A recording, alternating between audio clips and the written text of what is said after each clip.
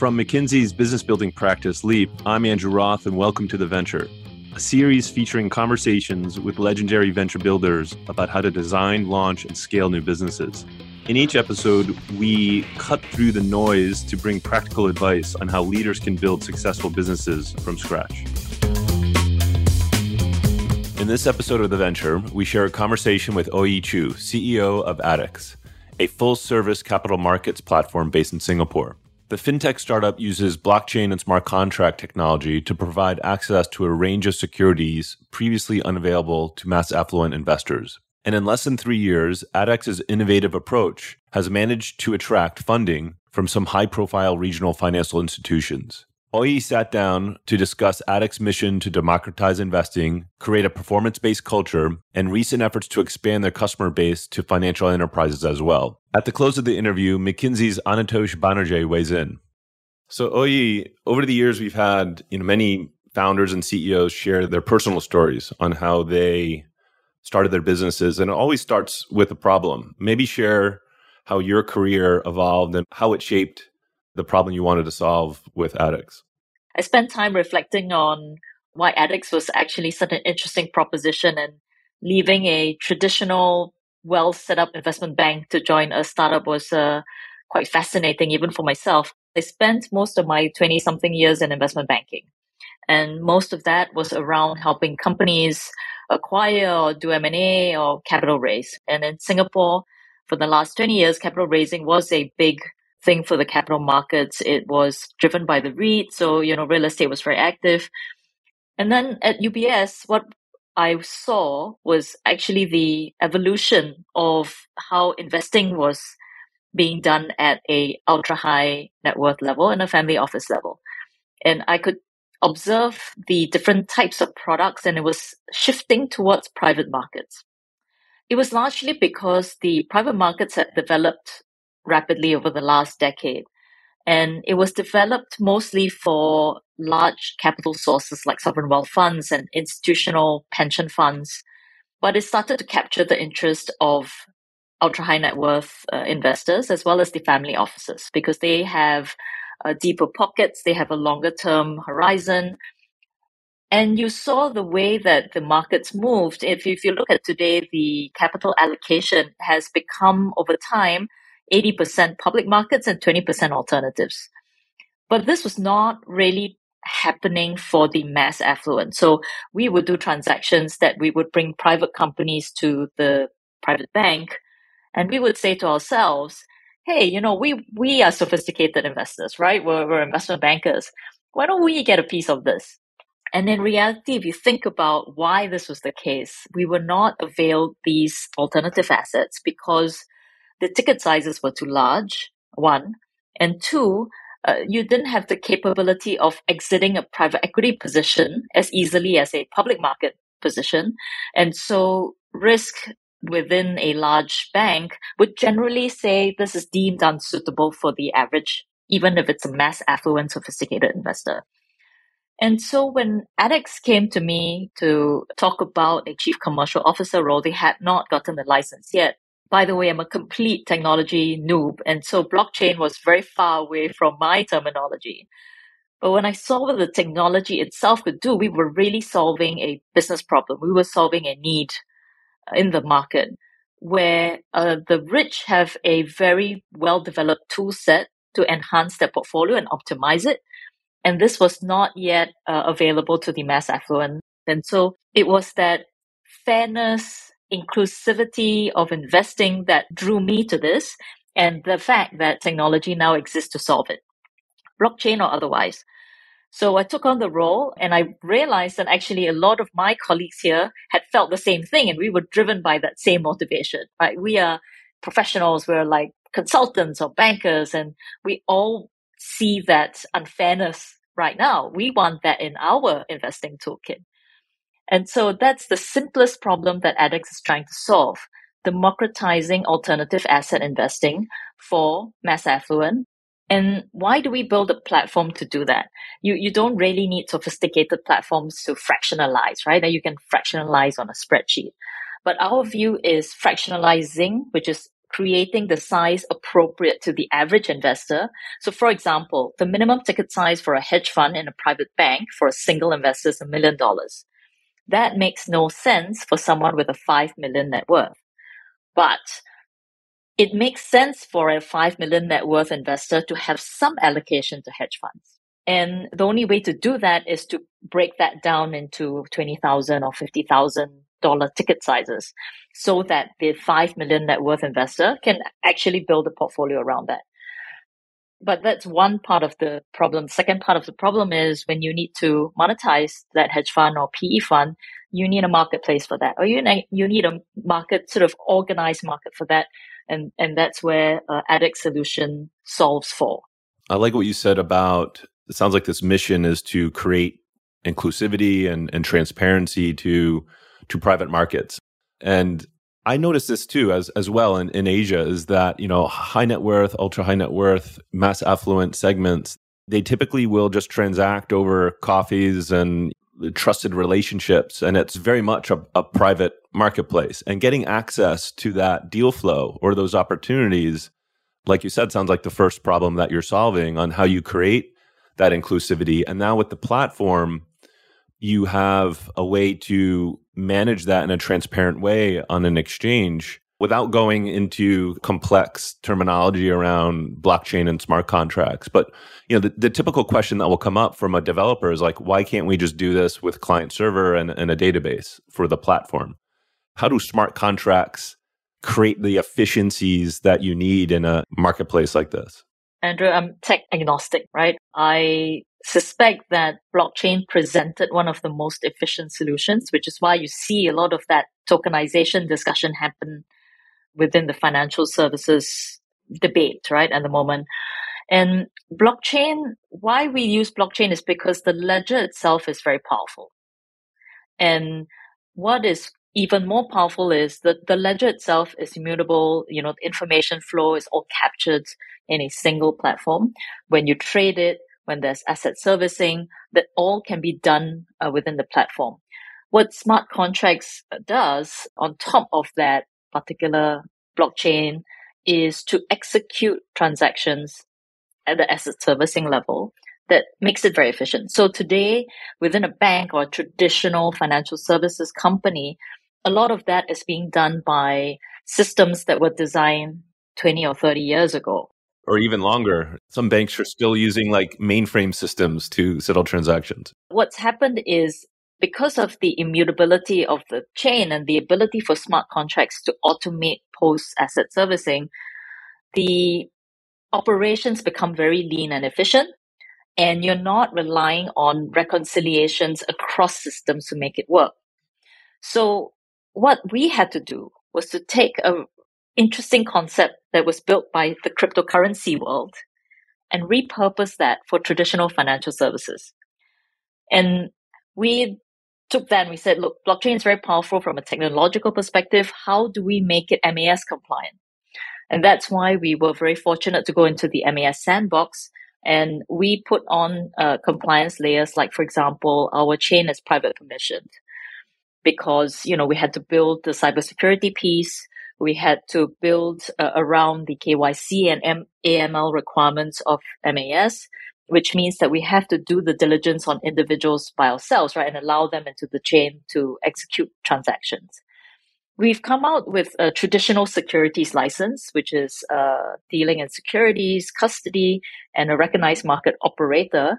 And I guess just for the audience, MAS is the monetary authority of Singapore. And so you had to go through a few agreements with them to make it what you said is private permission. So just for the audience, what that means is you still go through the compliance checks around AML and KYC, et cetera, to allow entities to transact on ADDX. Is that right?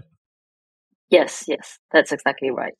And when ADDX was launched and you're serving this purpose around creating inclusivity and efficiencies through the platform, was there a moment where you felt that you really had traction, where this term around product market fit for startups is often an elusive one? When did you feel like when you were really onto something and had predictable growth?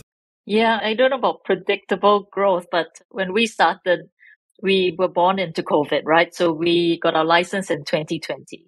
And we were all excited. We had everything planned and we had all these road shows that we're going to do. And then all the lockdowns started happening. And it forced us to digitize ourselves very quickly, right? How do we operate, work from home? How do we, because we're such a new team, right? So we had to really intensify the interaction on Zoom. And it was exhausting because you're trying to solve problems, you're trying to launch products, you're trying to sort of make new relationships with issuers and investors. And so we learned a lot in those days. We digitized quite rapidly, even more than what we set out to do. And in the first sort of few deals, we weren't sure whether this was going to happen. And we were grateful for partners who took those first leaps with us. And when we did one deal, we thought, okay, we proved the technology, right? Because it was a fund manager who started a small fund who had its own investors. And so it was a sort of relatively easy package to execute. We said, oh, okay, this works, right? We managed to get investors onboarded. We managed to get the fund onboarded. We managed to cross the trades. And then the second deal came. We said, oh, okay, this is interesting. It was a hedge fund. And we said, oh, this is even better because its name was quite well known in the market. And again, investors were very excited about it because they don't have the opportunity to buy a world-class hedge fund at $50,000 ticket sizes. That's when we went, okay, we kind of got this. And we're very fortunate because we had very good partners. And so we started bringing on names that were more blue chip in Singapore. For example, within the Temasek stable, we had Mapletree, which is very well known for the real estate product. We brought on Seatown, which was actually very well known for their private credit and private equity product, but they had never needed third-party capital. And because Temasek was funding them, and they saw an opportunity to bring in third-party capital, and they worked with us for individuals who were smaller ticket sizes, but were very big supporters of Seatown. So it seems like the issuers, like you said, the Maple Trees of the world, these blue chip names started coming in. And it sounds like, was that sort of when things kind of turned over? As you were getting more blue chip names on the issuing side, that started attracting more of the investors on that side of the exchange? Yes, I think it was a combination of both. I think investors started to see that we could bring on interesting products, we could bring on interesting investment opportunities. And then issuers saw that we could do that and we can do that reliably, consistently. And they may not see us as a very big ticket size, but what we allowed them to do was aggregate a lot of smaller investors into that investment. The amount of work is kind of the same. Our process looks very professional and, very efficient.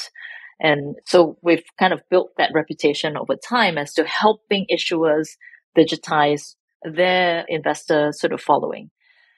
So to the investor, you get access to interesting opportunities, investments, and to the issuers, they are getting efficiencies, it sounds like, in pooling together a larger number of smaller investors.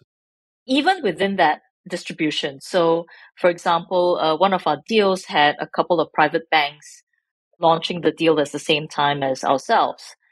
And we observed that there were very little overlap between the customers that were distributed within the private bank and the customers or the investors that we were targeting.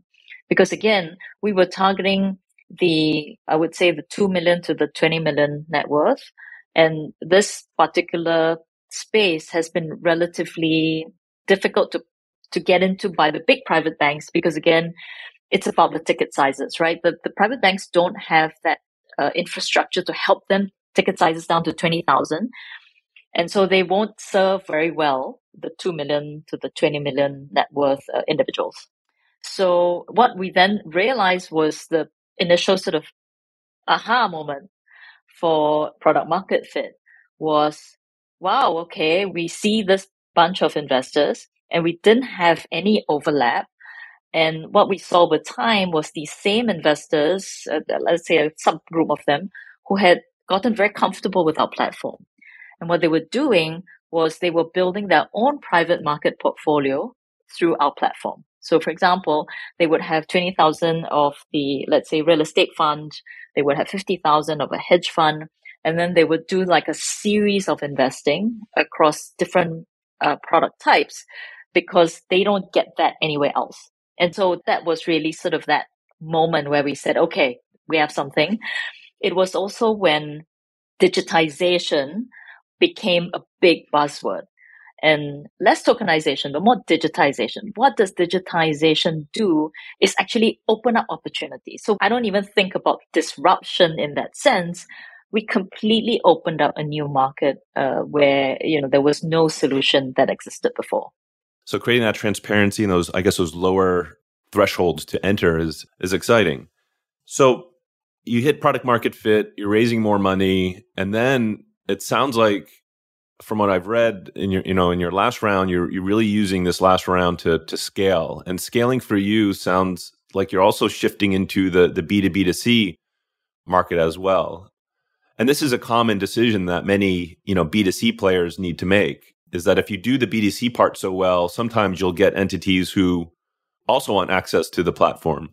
Maybe share a little bit about what that journey's been like and how you made the decision to step into B2B2C.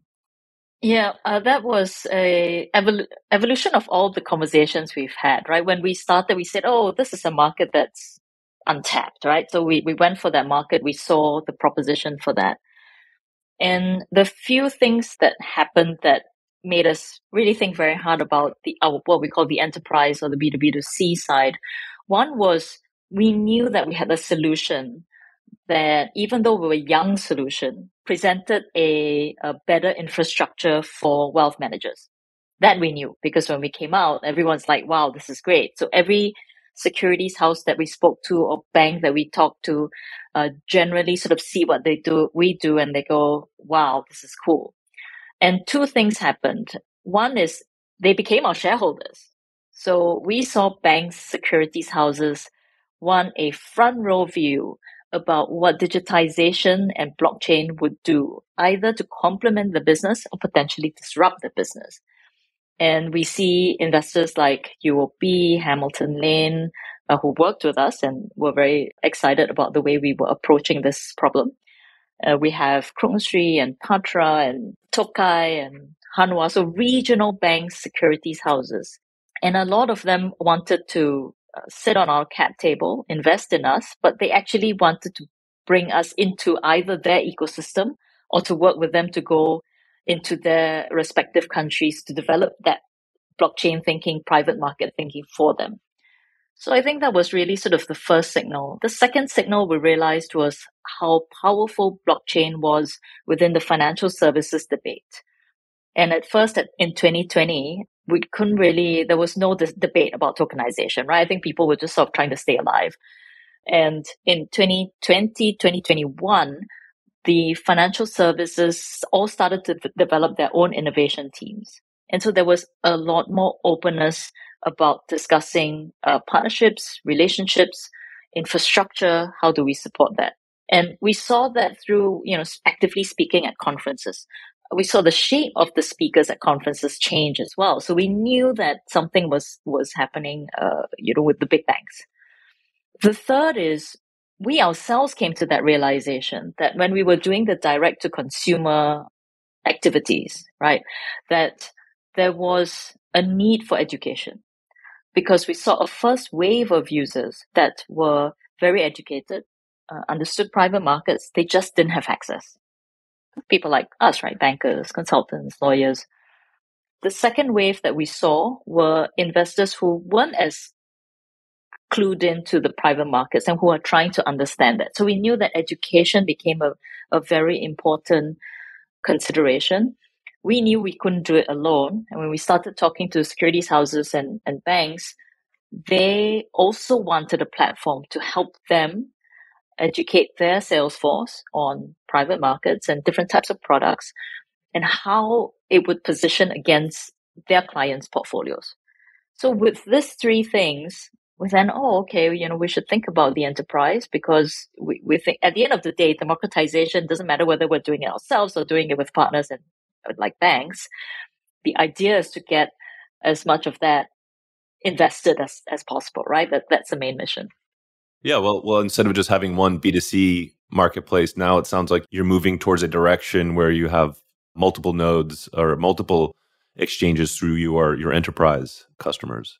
And how is that? Because the enterprise customer is a different animal, right? Obviously, where now you're building tools or you're building infrastructure, I would imagine, to scale and to meet the needs and often the urgent demands of an enterprise customer. Yeah, and we sort of thought very hard. We talked to consultants and bankers and all of that all the time, right? Just to get ideas and think about what to do. What would be the framework that this could happen? What kind of inputs we needed? Because we couldn't obviously get, we were designing something from scratch, right? As I mentioned, the solution doesn't really exist for wealth managers.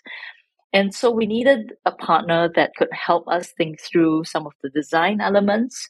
And it needed a partner that could help us think through not just the tech piece, but also the inner workings of a bank, which, as you know, is very, very complex. It's about operations, it's about risk, it's about legal, it's about compliance. And then it's about the frontline bankers who have to deliver their P&L.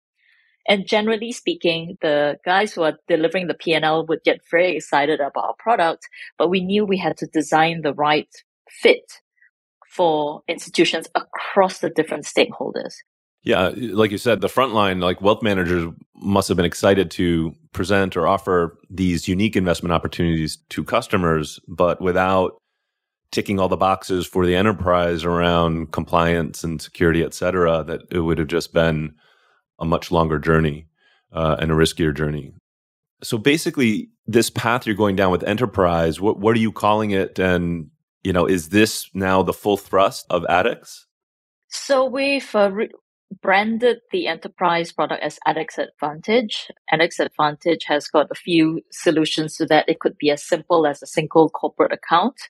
It could be as complex as a enterprise sub-account structure. But at the end of the day, the idea is to get the wealth managers involved in, either thinking about the product or being educated about the product. And they then in turn position that within their own client portfolios. So it is driven to be a relationship manager toolkit, and the execution and settlement piece behind that is also operated by our exchange. And so that takes away a lot of the pain points for securities houses, private banks who say, well, I cannot take on a complex private market portfolio because I don't have the backend to do it. So it then reduces the excuse for them not to take it on. And the reason why that is so, if you think about private markets, as you mentioned, it could be as simple as a couple of guys in a lobby sort of pitching to each other. But there are also different types of funds, and these funds have different structures and different servicing needs and different, capital calls or distributions or redemptions, a very wide range of operational capability that a bank needs to have. And if we can take that pain point away, that provides a great base level for the wealth managers to then start selling or start positioning or advising clients that, hey, you need some hedge fund in your portfolio. Or, hey, you need some growth or tech or impact, because clients want impact. And I think one of the best expressions for impact is actually in the private equity space, right? Or in the growth space. So ADDX Advantage, we think is a very powerful proposition to us. But on the other side, what we're also seeing is that we learn a lot from the direct to consumer as well. So a lot of the innovation that we take from interacting directly with individual consumers actually provide a framework for us to continually improve the Advantage product.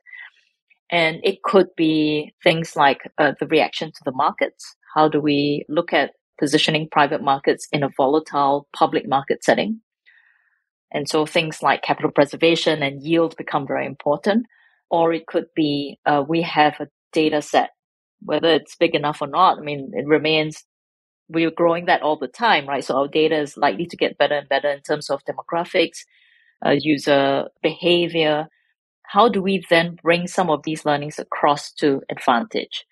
And I think I want to sort of be quite clear that I don't see ourselves competing with our enterprise clients, because our enterprise clients are private banks where they advise and they finance clients.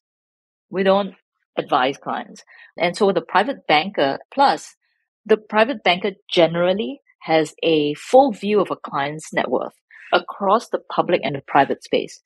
So frankly, they're better placed to advise a client as to how much to do in what, and how would that work across a client's wealth portfolio in totality.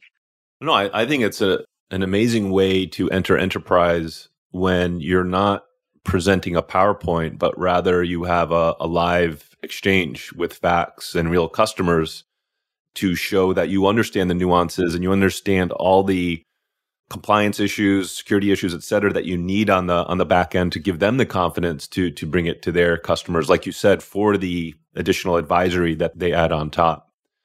So that must be powerful. I would imagine enterprises are probably a bit tired of just getting barraged by new fintech players that have theoretical PowerPoints. You're coming to them with a real business. Yeah. So that being said, I mean, it can't just be all, it sounds very positive, but I'm sure there are things obviously in this startup life, especially as a CEO, where things can obviously be stressful. I want to shift a little bit to more what the journey's been like for you individually. What keeps you up at night? Yes, the startup life is definitely much more interesting, and there's so many things that sort of come curveballed your way. Well, first of all, currently what keeps me up at night is the markets, right? The volatility in the markets is causing shifts in investor behavior quite rapidly. And we've had to quickly learn how to pivot the pipeline of issuances just to address that. So that's one. Two is sort of that, that sudden shift. It's not like when you build a pipeline, you're trying to launch deals. It actually does take some months to develop, curate, originate, get it approved and launch. So these things, as a startup, you don't know what you don't know. And then it happens, you think, oh, okay, I got to build a scenario for this. The second thing that keeps me up at night is sort of, how do we manage that talent? Because we're building enterprise. It's a whole new skill set. How do we sort of ensure that we create the right team and skill set to grow this business? And it's very different from a direct to consumer approach, right? A person who is good at marketing or sort of a consumer focused approach is not likely to be the same person to be selling a platform to a financial services company, a bank or a securities house, because that selling process is very different. It's a very different game. Yeah. The enterprise is very much longer sales cycle and just different skill set. Yeah. And you're out of, like you said, the second part that's keeping you up around people. You're up to about 100, 120 people now. Is that right? We're about 120 people. Yes. I don't know how that happens. When I started sort of 2.5 years ago, we were around, I think, 50 something. And now we're 120, and it's great. It shows that sort of we've built teams to be at a certain sort of critical mass for stability, but it is creating a different paradigm. Right. I think like around 100 people is sort of that formative stage in the growth of a business where, you make that move from knowing everyone's first name and what they did over the weekend and how their families are doing to something a bit more structured where you have to be probably a bit more intentional on the culture and the leadership principles that you kind of set in place. Anything you want to share with the audience on how you're thinking about this word culture and any principles you're living by right now to build that up? Yeah, a number of my early employees, those that even were hired even before me, they used to reminisce about sitting in a room and there are like 15, 20 of them. And, it'd be very easy, right? You kind of yelled at each other if you need to solve a problem. You sort of turn around and said, oh, what are you doing with this?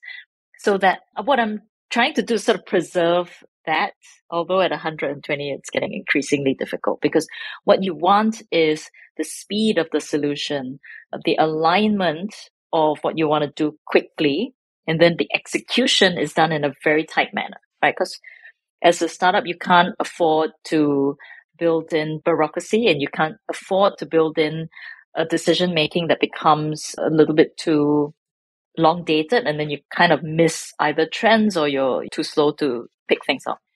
So the evolution from 20 to 50 to 100 and 120 is to think about what are the soft infrastructure you need and the hard infrastructure you need to enforce culture, right? Whatever we define. And where we are today is we continue, and I think the right word for that for us now is the performance culture. And performance culture, what does that mean to everyone? My personal reflection of that is, my analogy is, it's like F1, right? And you're in the pit and then you sort of see the car zoom in and sort of like 10 people leap onto the car, change the tires, refuel, and then boom, off he goes. That's what I mean. The team needs to understand exactly what their role is and execute that with such precision. And so they have that framework of knowing exactly what they're doing and what speed they have to do it for them to be successful. But how you then execute that obviously is going to be longer term one. There's no right answer for that. It does start with being clear, or at least have a definition of that in my head and my senior management team's head about what that means.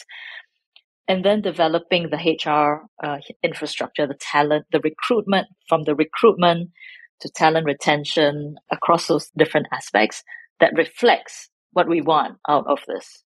Yeah, and I like the performance culture with F1. I mean, I was just reading an article on how basically the manager of Team Mercedes, I think his name is Toto. I'm forgetting his last name, but they were all just in Singapore, right? And he was describing how they have this culture where making mistakes is okay. I mean, everyone knows their role. Making mistakes is okay. And it prevents, the blame game, things getting toxic, people kind of festering about mistakes. And what's interesting about this analogy to F1 is, I guess at 120 people, everyone, in order to engender that kind of culture of performance, everyone must know what their role is. And you need to trust the person to your left and right to make those quick decisions and to prioritize so that you're not crossing over each other and you're getting the job done. Is that kind of where you're going with this? Like everyone kind of knows their role and there's this high amount of trust of the people to your left and right? A cadence of doing something sort of together, or either it could be decision making, it could be, you're designing something new. That training and practice is important. And I think that's where the latitude for mistakes can be made. I think now with a bigger team, it's a little bit harder. But in the earlier days, we used to say, well, we need to make mistakes, or we need to have a hypothesis, design around it, and then see if it works or not work. And I deliberately use the word hypothesis so that people won't feel like they've made a decision and it's wrong and they failed. So performance, to me, it's about, okay, how do you allow that training, that practice at a certain setting for perhaps different ideas or slightly sort of less infrastructurally crucial things, but sort of make sure that that is done with a consistency of approach. And that there's an acknowledgement that, okay, it's wrong and we do it some other way. Or, for example, if we plan and we're always off plan, why is that off plan? And we kind of dig into it and make sure that the next time we do it, maybe we give it more time or we give it more resource so that we get closer and closer to what we call performance. And the end goal is to make sure that at a certain point, if we say we want to do this, we do it with a lot more precision. Again, nothing is perfect, right? Nobody's going to predict things like the markets. But when we say we're going to do this, we do this, we do what we say we're going to do with a high amount of accuracy on time and completion. And it could be technologically related. It could be product issuance related. It could be, a variety of these things. And I think the closer we get to that is where I think performance is that definition. Yeah. So performance in some sense equals an agreed upon process that's followed in an amount of time, but with the flexibility to ask the questions, to have a hypothesis, then quickly test and learn. So, I'm looking forward to see how ADDX Advantage goes and how you grow the B2C part of the business as well. I love this approach to enterprise where you really have a lot of more street cred when you have a growing, thriving business to bring to them as an example. So, yeah, would love to check in again, maybe sometime in next year and see how things are growing. Maybe you're way beyond 120 people. Yeah, and I'm really looking forward to that. From the day that we started, I look back every year and I say, wow, wow, we've evolved so much, we've developed so much, and we can't. And I've been in this job for 2.5 years. It's not that long, but I definitely by next year would hopefully have very good news. Amazing. Thanks, Oi-Yee, for joining, and look forward to talking again. Great. Thanks, Andrew.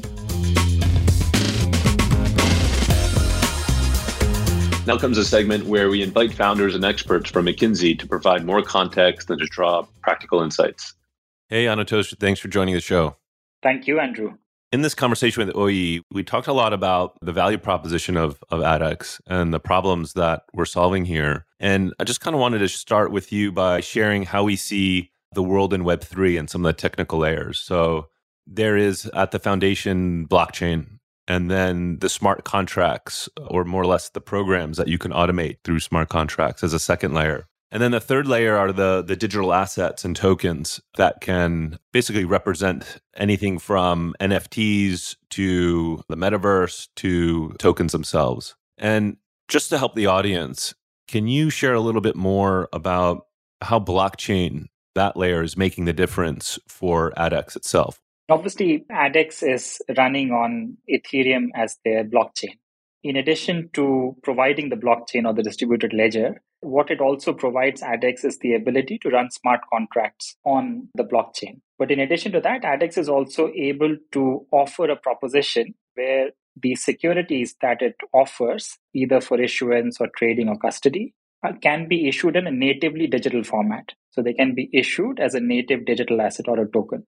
So taken together, all three can open up quite an amazing array of applications. If you compare what ADDX would offer its customers and what a traditional financial services intermediary, they're able to run that with only a handful of client service operationals personnel, because the chain is fully digitized from issuance through to custody. And the smart contracts are able to automate a lot of the day-to-day mundane operational processes that a traditional intermediary would have normally run. And this is where the efficiency comes into play that Oi-Yee was mentioning. And she mentioned that the immutability of the blockchain is critical in that flow. Like, this is a term that gets thrown around a lot. What does immutability mean to you when it comes to blockchain? Yes, I think in the context of blockchain, so immutability comes about from the way that the ledger is written. And because of the way that the ledger is written and the amount of consensus that goes into it before any transaction gets validated, it becomes harder to change the blockchain or change the ledger. It's not technically immutable, but the amount of effort required to tamper or change the blockchain-based ledger is order of magnitude higher than the amount of effort required to edit or change a normal ledger. Tell us a little bit more on how much of a deal smart contracts are for this value proposition for ADDX itself. I think it's worthwhile to have you comment a bit on smart contracts not being a new thing, but something that's gaining a lot more traction or perhaps product market fit, at least for this part of the financial market.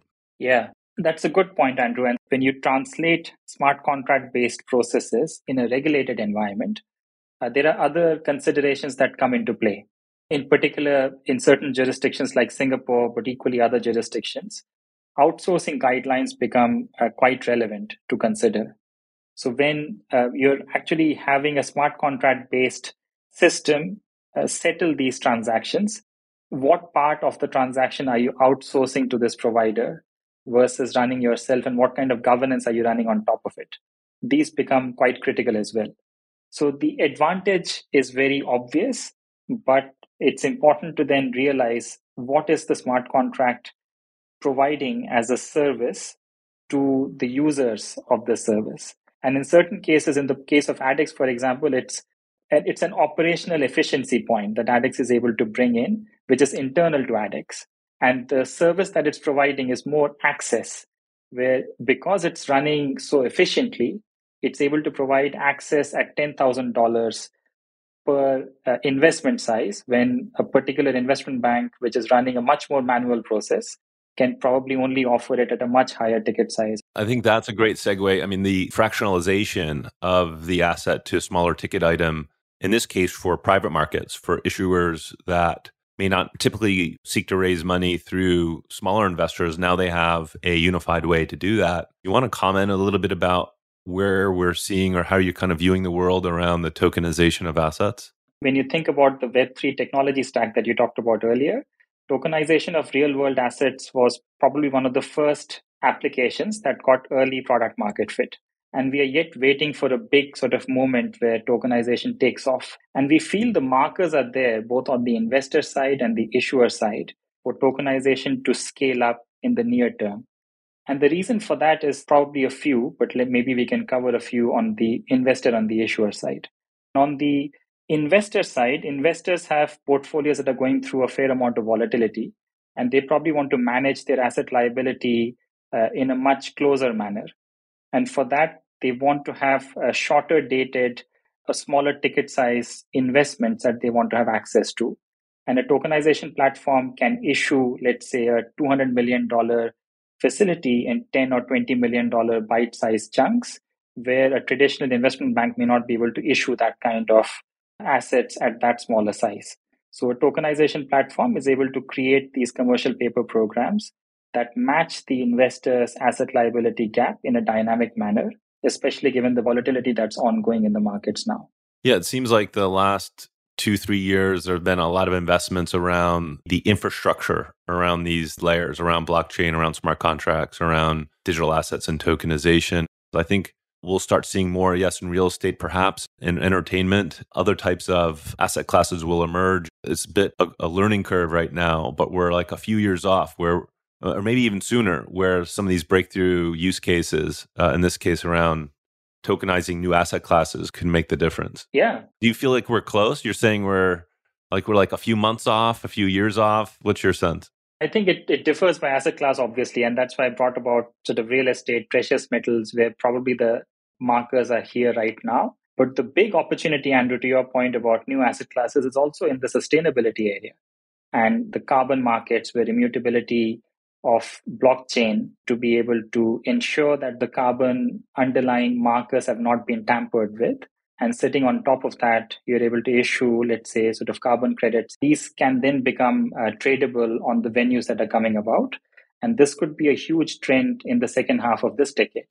Yeah, I think that one of the big takeaways, for me at least, for the audience, is that when the topic of tokenization or crypto comes about, is to not let the noise we hear about that world drown out the value that can be created from the other layers around blockchain, around smart contracts. Those two layers alone are creating massive efficiencies to take out intermediaries in the sort of the traditional Web 2.0 world.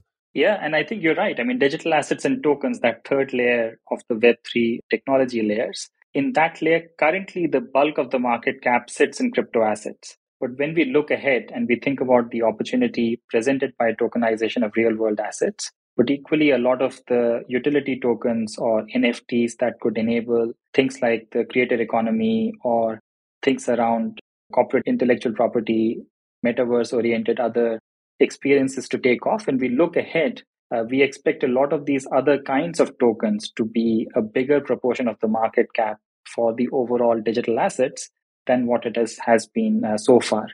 Well, thanks for joining the show. I definitely have to keep our close eye on this, and excited to see some of those new asset classes emerge and some of the other types of tokens gain traction. No, this is super exciting, Andrew. Thanks for having us.